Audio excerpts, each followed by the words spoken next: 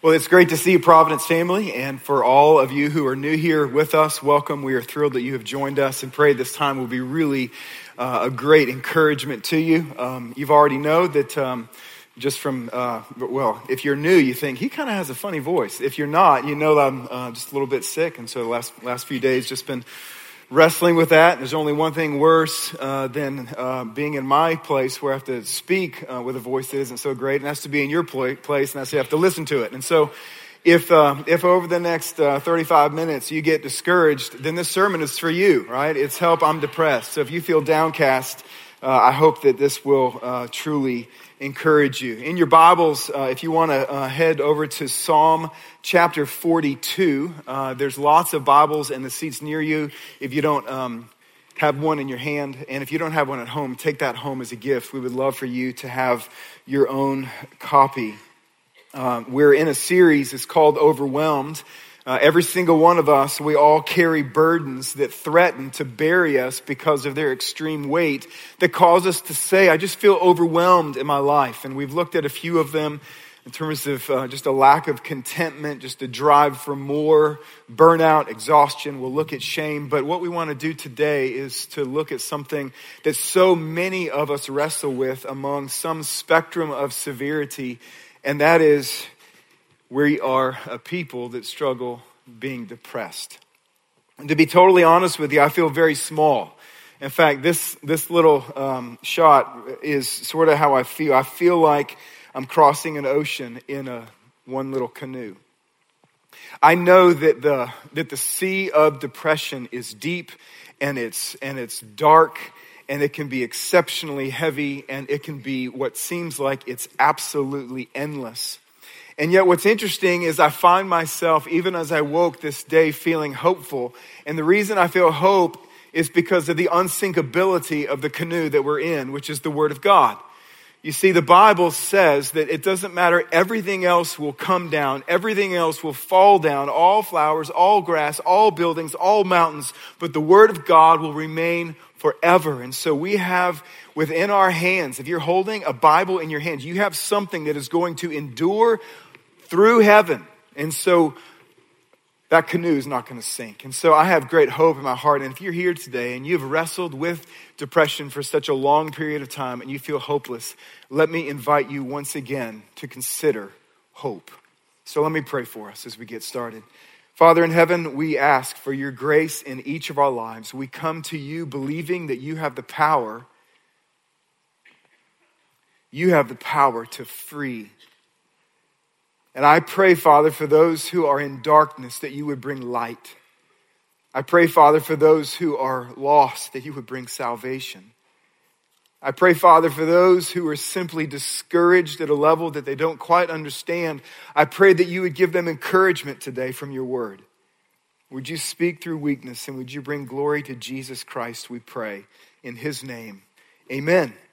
So we need to understand a little bit about what we're wrestling with when we talk about being depressed. The first thing that we know about it is it's exceptionally mysterious. It's as solid as it is liquid. It's as tangible as it is intangible. It's like being in a dark cave or being enveloped by a dense fog, and yet nobody, including you, can see a cave or can grasp or even acknowledge that there's a physical fog. It's like the wind in some ways. We see its effect upon us. We see its effect in the lives of others, in their emotions, in their attitude, in their facial expressions. And yet what's plaguing them is not something that you can hold. It's not something that you can grab. David wrote this in Psalm 69, verse 1. He says, "Save me, O God, for the waters have come up to my neck." And yet, David wasn't in water. But that's what depression feels like. It feels like that you're about to be submerged by waves and breakers and water, like you just need a breath. If I could just have one single breath, and yet there's no water. In depression, you feel numb, and yet you also feel hurt. You feel empty and yet full of fear. You sleep all the time and yet you wake up absolutely exhausted. You look around and you see the blessings in your life, like children and like benefits and various memories and experiences and your marriage and your family. And yet for whatever reason in that time, you can only interpret them as burdens. So many people have tried to explain, put into words and even into art what it was like, what it's like to be depressed. And so thank God for Picasso. He has his blue paintings where you look at all of his artwork that was actually born out of a failed relationship. He was depressed, he was hurting, and when millions upon millions of people saw his artwork, people in blues and grays with heads down and facial expressions numb, they saw with their eyes what they had felt in their heart but struggled to explain with their mouth. It's mysterious. It's also complex. The causes of our depression are as wide as the spectrum of severity is high. Some of us in the room that you may feel spiritual darkness from time to time, but you may rank it in terms of a pain tolerance or a pain level of a 1. You're not quite sure. And yet there's other people and they feel like they're literally underwater. It's so dark, it's so black that they even despair life itself. The causes of depression are also wide. For some, it actually has its roots in the physical. There's an actual imbalance of some hormone, some chemical. We know that there's certain medication that has side effects that leads many people to feeling depressed. We know that it's linked to certain illnesses like hepatitis and lupus and Parkinson's. We also know that it's tied in some strange way to women who, at a time when such joy is theirs in holding a baby, that they can feel postpartum depression. It's complex. For other people, though, it's interesting is all of their darkness, it has spiritual roots. It may manifest itself in physical ways where you can look at someone and say, I think that person is depressed. And yet it's not an imbalance in terms of a chemical, and there's maybe no illness and there may be no medicine, but what's happening there is its roots are dipping down into guilt or grief or spiritual attack or stress or burnout. And then it's interesting that society to society, culture to culture differs in the number of people who cite that they deal with spiritual darkness. And so there are factors within our own culture that contribute, such as the transience of people, that we can build friendships with people and feel really close, and then they move to another part of the country because their job says so. We feel an overwhelming amount of weight because we have an overwhelming amount of free time to think about how life could be better in places like America where there's affluence and you get off of work at a certain time and yet there's still time in the day to do something. We have this thing called social media where you get to see how wonderful everyone's life is in the world except yours. And these sorts of things contribute to what people call as depression. We also know that it's widespread.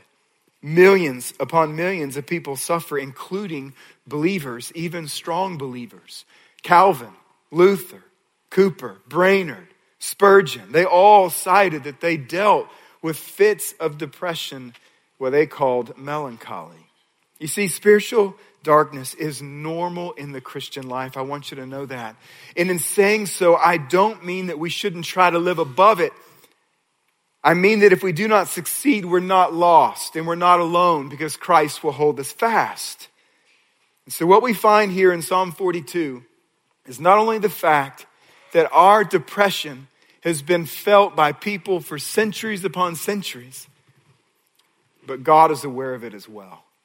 And this is what he says, starting in chapter 42, even in the title, to the choir master, a maskil of the sons of Korah. As a deer pants for flowing streams, so pants my soul for you, O God. My soul thirsts for God, for the living God. When shall I come and appear before God? My tears have been my food day and night, while they say to me all the day long, where is your God? These things I remember as I pour out my soul. how I would go with the throng and lead them in procession to the house of God with glad shouts and songs of praise, a multitude keeping festival. Why are you cast down, O my soul? Why are you in turmoil within me? Hope in God, for I shall again praise him, my salvation and my God. My soul is cast down within me. Therefore I remember you from the land of Jordan and Hermon, from Mount Mizar. Deep calls to deep. At the roar of your waterfalls, all your breakers and your waves have gone over me. By day the Lord commands his steadfast love, and at night his song is with me, a prayer to the God of my life. I say to God, my rock, why have you forgotten me? Why do I go mourning because of the oppression of my enemy? As with a deadly wound in my bones, my adversaries taunt me, while they say to me all the day long, where is your God? Why are you cast down, O my soul, and why are you in turmoil within me? Hope in God, for I shall again praise him, my salvation and my God. So what I want to do this morning is I want to show you a path through the darkness that ultimately leads to Jesus Christ. And I can attest to the power of this path because it has led me out of more than one bout with darkness myself. In 2012, I mentioned last week was the last time to where for some unreason, I have no idea why, I just felt dark, and I felt dark for a prolonged period of time. And I would say of myself, because I speak to so many people at Providence who also deal with it, that in terms of that spectrum of severity is that mine was not as intense as most, and yet it was absolutely real. And what I want you to know is this path, it looks a little different for everybody. It includes many stops for you. It may include a change of your diet, what you consume in terms of food. It may mean a gym membership. It may mean that you need to go to bed earlier. It may mean that you need to see a medical doctor. It may mean that you need to actually attend a life group where you're encircled by people who love you and who can pray for you and who can help you. But I promise you that this path leads to Jesus Christ alone because he is the light of the world. You see, without Jesus Christ, it does not matter what you have. It doesn't matter how much medicine or rest or exercise you have. There will still be a darkness because only Jesus is the light of the world. So what I'm trying to say is this, is you may need more than growing faith in Jesus Christ to battle your particular darkness, but you will not need less. You need Jesus Christ. And what you find when somebody is depressed is a need to actually elevate, to get above the darkness, to get above the clouds so that they can have perspective, so that you can see where things are at. You can understand really what's important. And the only way to elevate is to actually follow Jesus' hand and see what he has done. And this is what we find in our text. This is what we find several hundreds of years before Jesus Christ came to this earth. And I want to show you 3 truths about God that we find in this text. And then I want to show you, if I have time, 5 applications, okay? The first thing is this, is God is attentive to our struggle for joy. This should give each one of us comfort. You are not alone. God does know what you're wrestling with. He is attentive. He sees, he feels your struggle, and he still loves you. You see, the Psalms were songs to be sung. And we sing because God made us not just rational, but emotional. God gave us emotions and not just words. If you and I were not emotional creatures, we wouldn't sing. We would just talk to one another. But God made us emotional people. And so what happens is our words, they need emotional elements to communicate them. And that's what a song is. It has highs and lows and runs. It has notes that stir the energy of our own emotions. And what we find here is that this psalm was written, we're told. It says it was written by the sons of Korah. It says it was a maskil, and it was supposed to be given to the choir master. Now, what's happening here? Well, the sons of Korah were actually the worship leaders in the nation of Israel. They were called to shape the emotional life of God's people, and they were supposed to do so through song. A maskil is literally a song that makes one wise, or a song of instruction. And this is what they sought to do. The sons of Korah were wrestling with something themselves. They felt depressed, and they put it to song in order to shape and encourage and steer the emotional life of God's people in Israel. But the reality is sometimes singers don't feel like singing, do we? Sometimes we come in and we sit in these seats and we think, I don't want to sing right now. And so we go through the songs, and if we participate, it's half-hearted because we don't feel like singing. But did you know that the people who are on the stage, sometimes they show up and they don't feel like singing either? The sons of Korah were the worship leaders, and they didn't want to sing because something had happened. Something was so dark, something was so raw, there was so much sorrow within their heart that what it says in verse 3 and verse 10 is that the sons of Korah, at least one of them, their enemy, had looked upon them and began taunting because they saw some tragedy befall the people that were teaching them about how God is near and how God is strong, and how God is personal, how he loves us, so he's going to protect us. And so what do they say? They come and they say, where's your God? All this is bad that's happening to you, and you're the one who's teaching us how to sing about his nearness and his strength and his love for us. Do you still believe in God? Do you still believe he's near? So the psalmist, it says that his emotional state becomes depressed. And we find within this passage several markers that we look in our own life when we're depressed and we think, I know what they're going through. He says that he feels cast down. He says that his own enemies, that they're saying, where is their God? In verse 7, it says that he feels like he's under the waves, and waves keep crashing on top of him, breakers and waves. And so all he wants is breath. All he wants to be able to do is to come up on shore, and yet he can't get his footing. It says in verse 3, it says that tears have become his food. He's lost his appetite. He gets to time for dinner, and he just can't eat. He leaves after, and all he does is he just cries, and morning and night he finds tears rolling down his face. And it says in verse 10, it says that his sorrow is so deep and it's so raw that it feels like a deadly wound in his bones. The word deadly wound can also be translated shattered. In other words, that the core of who he is, that keeps him upright, that keeps him standing, feels so weak and so shattered that he can't stand up anymore. He feels like that there's something that's wrong with his own skeletal structure. Now, what I want you to see is this, is that God Almighty inspired Psalm 42 to be written.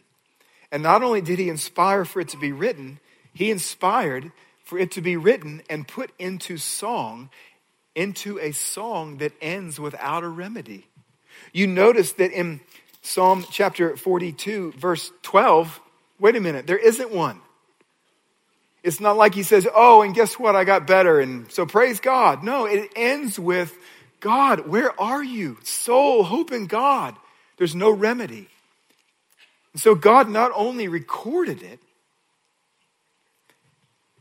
he not only put it to song, he not only taught it to the nation of Israel to sing, but think about this. He's preserved it now thousands of years so that you and I, people in different cultures, in different generations, can come and we can read it and go, wait a minute, somebody understands what I'm feeling. Now, why would God Almighty allow a psalm to be recorded that doesn't end with the remedy of his grace and his power and his sovereignty, at least at first glance? It's because God wants you to know that he is attentive to your struggle for joy. He sees what you're going through. He loves you. And one of the very first things that comforts our heart when we are in the shadows, when we're in the darkness, is we think, I am all alone. No one sees, no one knows, no one understands. And Psalm 42 says, God knows, he sees, he understands, and he still loves. The second thing we see, though, is even more lifting to our hearts, and that is that we see that God was willing to struggle for our joy. Not only is God attentive to our struggle for joy, but God Almighty was willing to struggle for our joy. You see in verse 5 and 11, the same words. It says, why are you cast down, O my soul? And why are you in turmoil within me? Hope in God, for I shall again praise him, my salvation and my God. And you have to understand that when he says, my salvation, that is not a small piece. Even though it looks small in terms of the number of words in this psalm, it is absolutely paramount in significance. You see, the Bible says that you and I, we've all sinned against God. And when we sinned against God, we broke fellowship with him. And as a result, it says that a tidal wave of brokenness not only crashed over our life and relationships, but over the entire world. And when that took place, instead of God crushing us for our rebellion, the Bible says that God made a promise to send a Savior who would bring us salvation. That there would be a boy, there would be a man that would be born of woman. And even though Satan would strike at his heels, that he would crush evil's head and restore us and bring us back into a relationship with God. What the psalmist is doing here in Psalm 42 is he is echoing God's promise that began in the garden immediately after sin. And he's echoing it as his battle cry. He's saying, you know what?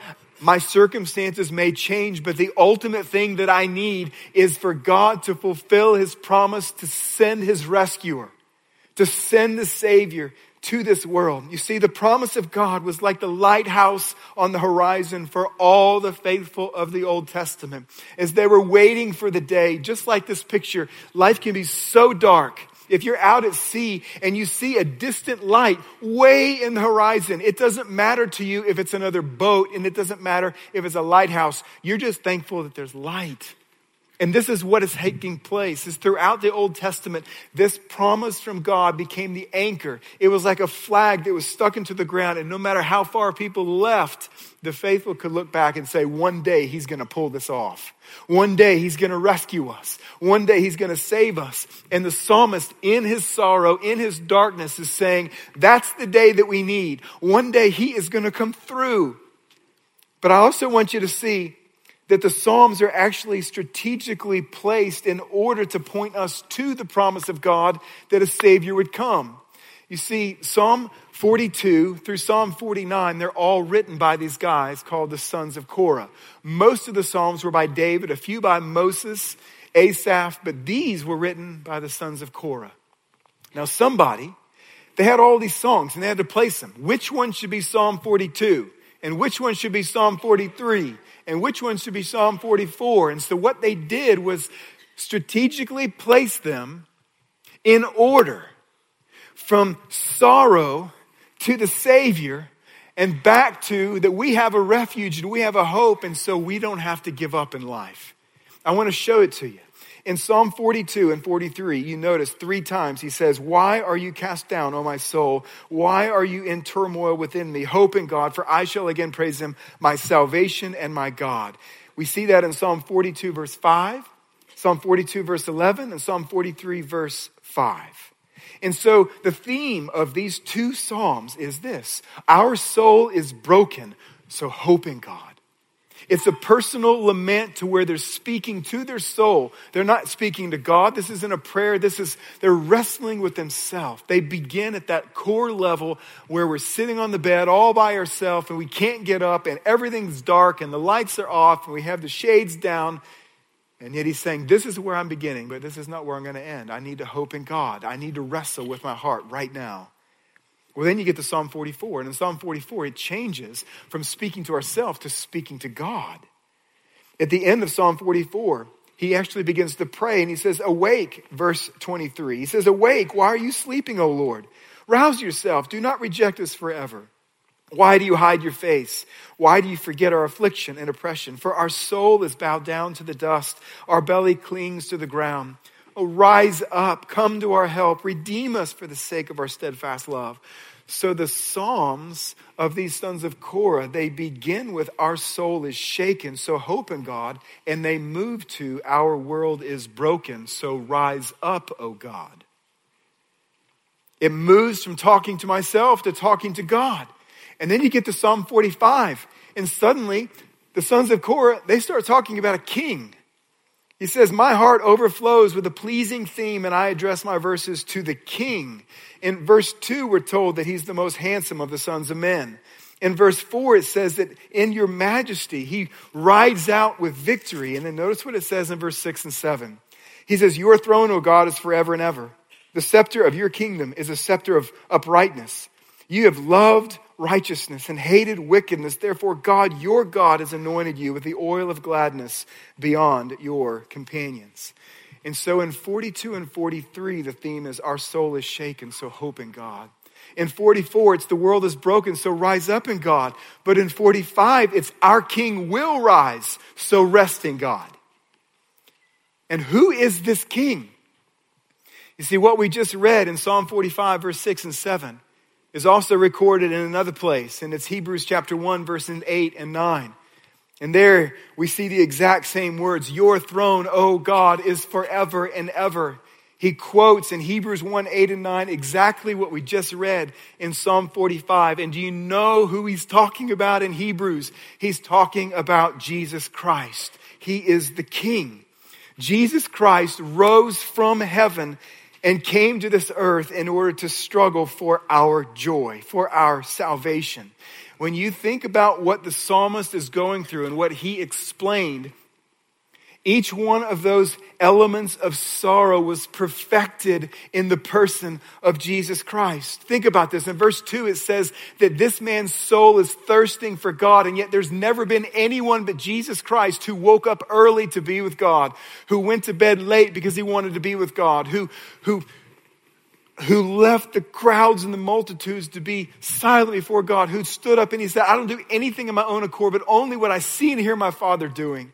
He wanted to be with his Father. He wanted to be in heaven. He loved God. There's nobody who lived a life of righteousness and love and relationship like Jesus Christ.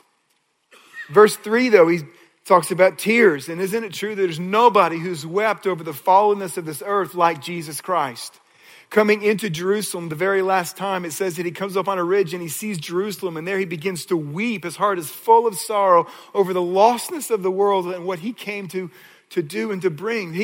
He saw the vast unbelief of the people. He saw the sin and he wept over them. He lost his appetite. He said, this is not the food that I need.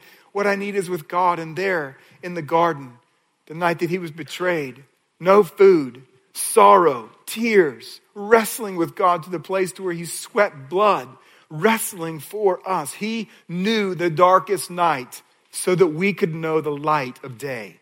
This is what Jesus did. When he was on the cross, scoffers said to him, where is your God? This was said twice in Psalm 42, where the taunters of the sons of Korah, they say, you sing about his nearness.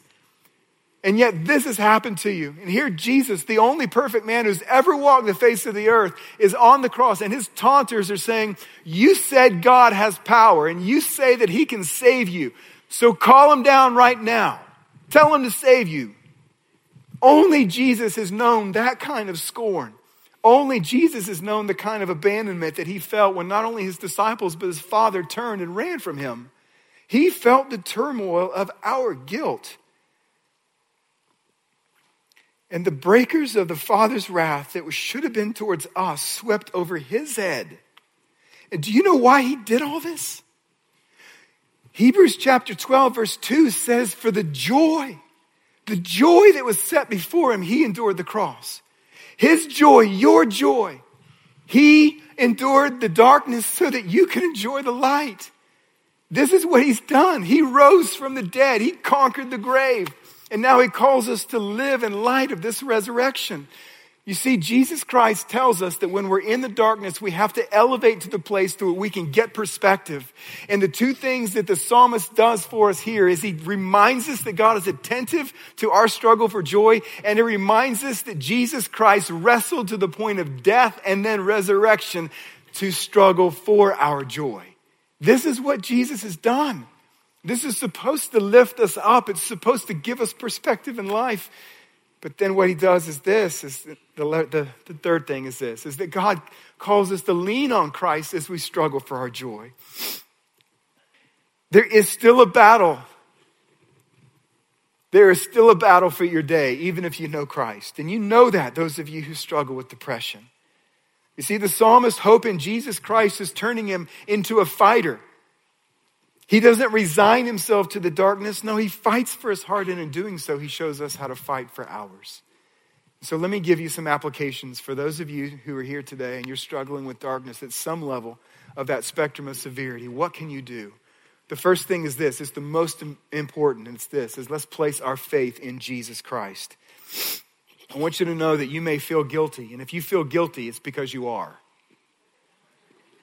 We are all guilty. The Bible says we've all sinned and fallen short of the glory of God, and that has created a debt load before God that we cannot repay. People, it does not matter what you attempt to fill that hole within your heart. If Jesus Christ and that relationship with him is missing, everything will fall short, and everything you attempt to fill that hole will eventually disappoint you, and you'll go through another round of despair. You have to trust in Jesus Christ. You see, when we sin, we incurred a debt we could not repay. Some people think that they're living their life as though God is keeping notes of all the good things to outweigh the bad they've done, and that maybe if they've done enough is that he won't condemn them when he gets there. But you know what Jesus said in John chapter 3? In John chapter 3, verse 18, Jesus says that anyone who doesn't believe in me as Savior and Lord is already condemned. In other words, that court in heaven, it's already been adjourned. He's already written on the paper, it doesn't matter what you do now, you are guilty. You're guilty. And you need to understand something. Is as you think about all the roots of our despair, there are many of them, but the deepest is our guilt before God. And until that root is severed, there is no hope. But Revelation 1:5 says Jesus loved us and has freed us from our sins by his blood. You see, when we trust Jesus Christ as our Savior, he does several things, but two are the most amazing. We come into this relationship and we have a debt load. We are way in the hole. And the first thing he does is forgives us so that we come up to a zero sum. But then he doesn't end there. Jesus is not a God of second chances, because you would need more than one more chance. So would I. Now, what does he do? It says that he imputes, or he gives Jesus' righteousness to us, and he justifies us. So that in the darkness of our own imperfection, we can stand before him and know that there's nothing that we can do today that can add to our righteousness, or nothing we can do today that can take away from our righteousness, because Jesus is our righteousness, and he's the same yesterday, today, and forevermore. He's forgiven us of all of our sin, and he's given us his righteousness if you've trusted in Jesus. And some of you are here today and you've never done that. And you say, where do I start? And you start at the best place for those who are depressed: despair. Despair your good works. Despair religion, morality, and everything you think you can add to that table, everything you can add to that equation. You have to despair yourself so that you can come to him and you say, I admit that I cannot save myself. I admit that I have a debt load before you that I cannot pay off.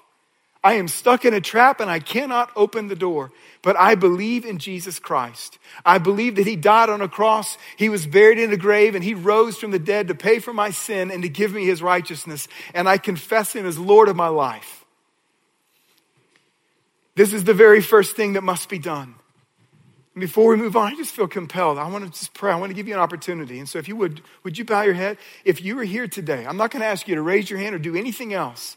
This is between you and the Lord. Would you take a moment? I'm going to say a prayer. If you believe in Jesus Christ and you believe those things, you can trust him right now. You can pray to him something like this. Father in heaven, I am a sinner. There's a lot in life I do not know, but what I do know is that I have fallen short and I feel guilty before you. I am looking for something that's satisfying my soul, and I haven't found it yet. And I believe that I cannot save myself. But I believe the Bible. I believe that Jesus Christ came from heaven to earth. And I believe that Jesus Christ lived a righteous life. And I believe that he died on a cross for my sin. I believe he was buried and he rose from the dead on the third day. And I confess him as Lord of my life. Would you forgive me? Would you take away my guilt? And would you give me the righteousness of Jesus? And I pray this in Jesus' name. Amen.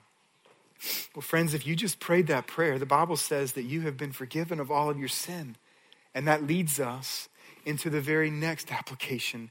And that's this: let's keep looking Godward. Salvation is not a box to be checked in life where we then go on and keep living our life. It's the beginning of a relationship. A relationship where you, just like a deer panting for streams of water, where your heart daily pants to be near God. You see, the good thing about the psalmist, this pain has not turned his attention from God, but to him. He knows that God is sovereign. In fact, sovereignty is the ballast of his little boat of faith. He says that your breakers and your waves have gone over me.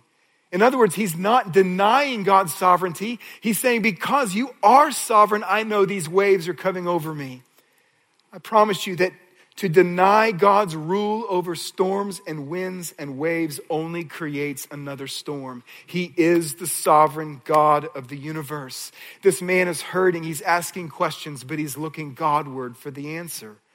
This is why I say frequently, keep your Bible open when you're going through pain. Is it hard? Yes. Sometimes it feels like eating saltines with no water. Is it initially gratifying? No. Sometimes it's like planting seed into the ground and you have to wait forever to see anything actually come to a harvest. But it will come. It will come. I attest to it. It will come. Keep your Bible open. You see, you cannot allow dark thoughts to wisp around your mind like partially welcomed house guests. You have to kick them out. That's why Paul says we take every thought captive and make it obedient to Christ. You see, when we're depressed, we spend so much time listening to our fallen heart instead of speaking to it. But the psalmist here says, no. You got to grab your soul, look it in the face and say, you need to stop talking and you need to start listening. Let me tell you what I know is true. The third thing is let's think holistically as we seek help. The fall touches all of us in some way differently. Romans chapter 8, verse 23 says, not only creation, but we ourselves groan inwardly as we wait eagerly for the redemption of our bodies. God has woven a body, a soul, and a mind together into one. To disrupt any of those is to disrupt all the rest. And some people, they put things like medicine and prayer and they make them enemies of each other. But I want you to know things like rest, things like exercise, diet, medicine, and prayer, they're all friends because they're all applications of God's grace. He made food nutritious. He helped scientists to be able to identify medicine on the earth to actually take care of imbalances in chemicals. And his grace has also given us prayer and power. And so what I want you to know is simply this. I want to encourage those of you who are struggling, do not run to medicine as your savior and do not run from it in fear. Jesus is your savior. Medicine is not the savior, but medicine can blow away some of the fog so that you can see the savior, get out of bed, and interact in ways that contribute to greater healing. So seek help. The fourth thing is let's refuse to struggle alone. One of the psalmist's hopes that you see here in verse 4 is to go with God's people to the house of God, to sing songs of praise. Every one of us, we need people in and around our life to pray for us, remind us, stand with us, and tell us to stop looking at our faith and instead looking at Jesus. Listen to me. When you put money in a bank, the surety of that money, the security of that money is not your confidence in the bank, it's the bank's ability to hold it. And it's the same with Jesus. Sometimes when we're depressed, we look at our faith and it feels weak. And so we need people to say, it's not about the weakness or the strength of your faith. It's about the strength of Jesus Christ, the Savior. You need friends in your life. And Providence, as we surround ourselves with people who are hurting, I want to just encourage you to remember one thing. Job chapter 6, verse 26 says, the speech of a despairing man is wind. What that means is this. Is that what people say when they're depressed isn't always the purest form of their theology. It's wind, and so let it go. Sometimes Sunday night, for whatever reason, it happens more times than not, I get home and I'm just discouraged. I don't even know why I'm discouraged. And what I say to her, things are falling apart, the church is falling apart. And she's like, it's just wind, just shh, you know? What you say when you're hurting shouldn't be written in the book. When you're despairing. And so what people say in your life group when they're absolutely without despair, don't hold it against them. The last thing is let's stay active as we wait. Redemptive activity is like a backup generator when the lights go out. That's why in verse 8 he says he's singing a song. The song that he's singing is not a song of hope. It's a song that's seeking hope. You have to do something. There's something about activity, redemptive, productive activity that pulls us out of the pit. That's why I say come to worship when you heard. 2 Corinthians 6:10 says, sorrowful yet always rejoicing. You see what he's saying? He said, I'm full of sorrow, yet I'm going to rejoice again. When you come here, instead of arguing with me in your mind or someone else is preaching, take notes. I know some of you sat and you say, you're in depression. You're like, this guy doesn't know what he's talking about. This guy doesn't know what he's talking about. And so this time has been a total waste. Find something redemptive to do with the time. Take notes. Be grateful. Go to work. Go to the gym. And when you get to the gym, don't mosey around depressed and lift 5 pounds and think, I think I'm done. Get in there and sweat. Sweat hard. These kinds of things are important to us. Tell people about Jesus. Serve people in need. There is hope for you. There's hope for you primarily because the Bible says there's hope for you. And secondarily because of what God has done in the lives of people. And I want to show you one right now. A story of a lady in our church who's gone through depression. And you're going to hear several of these applications in her life. And so watch this video.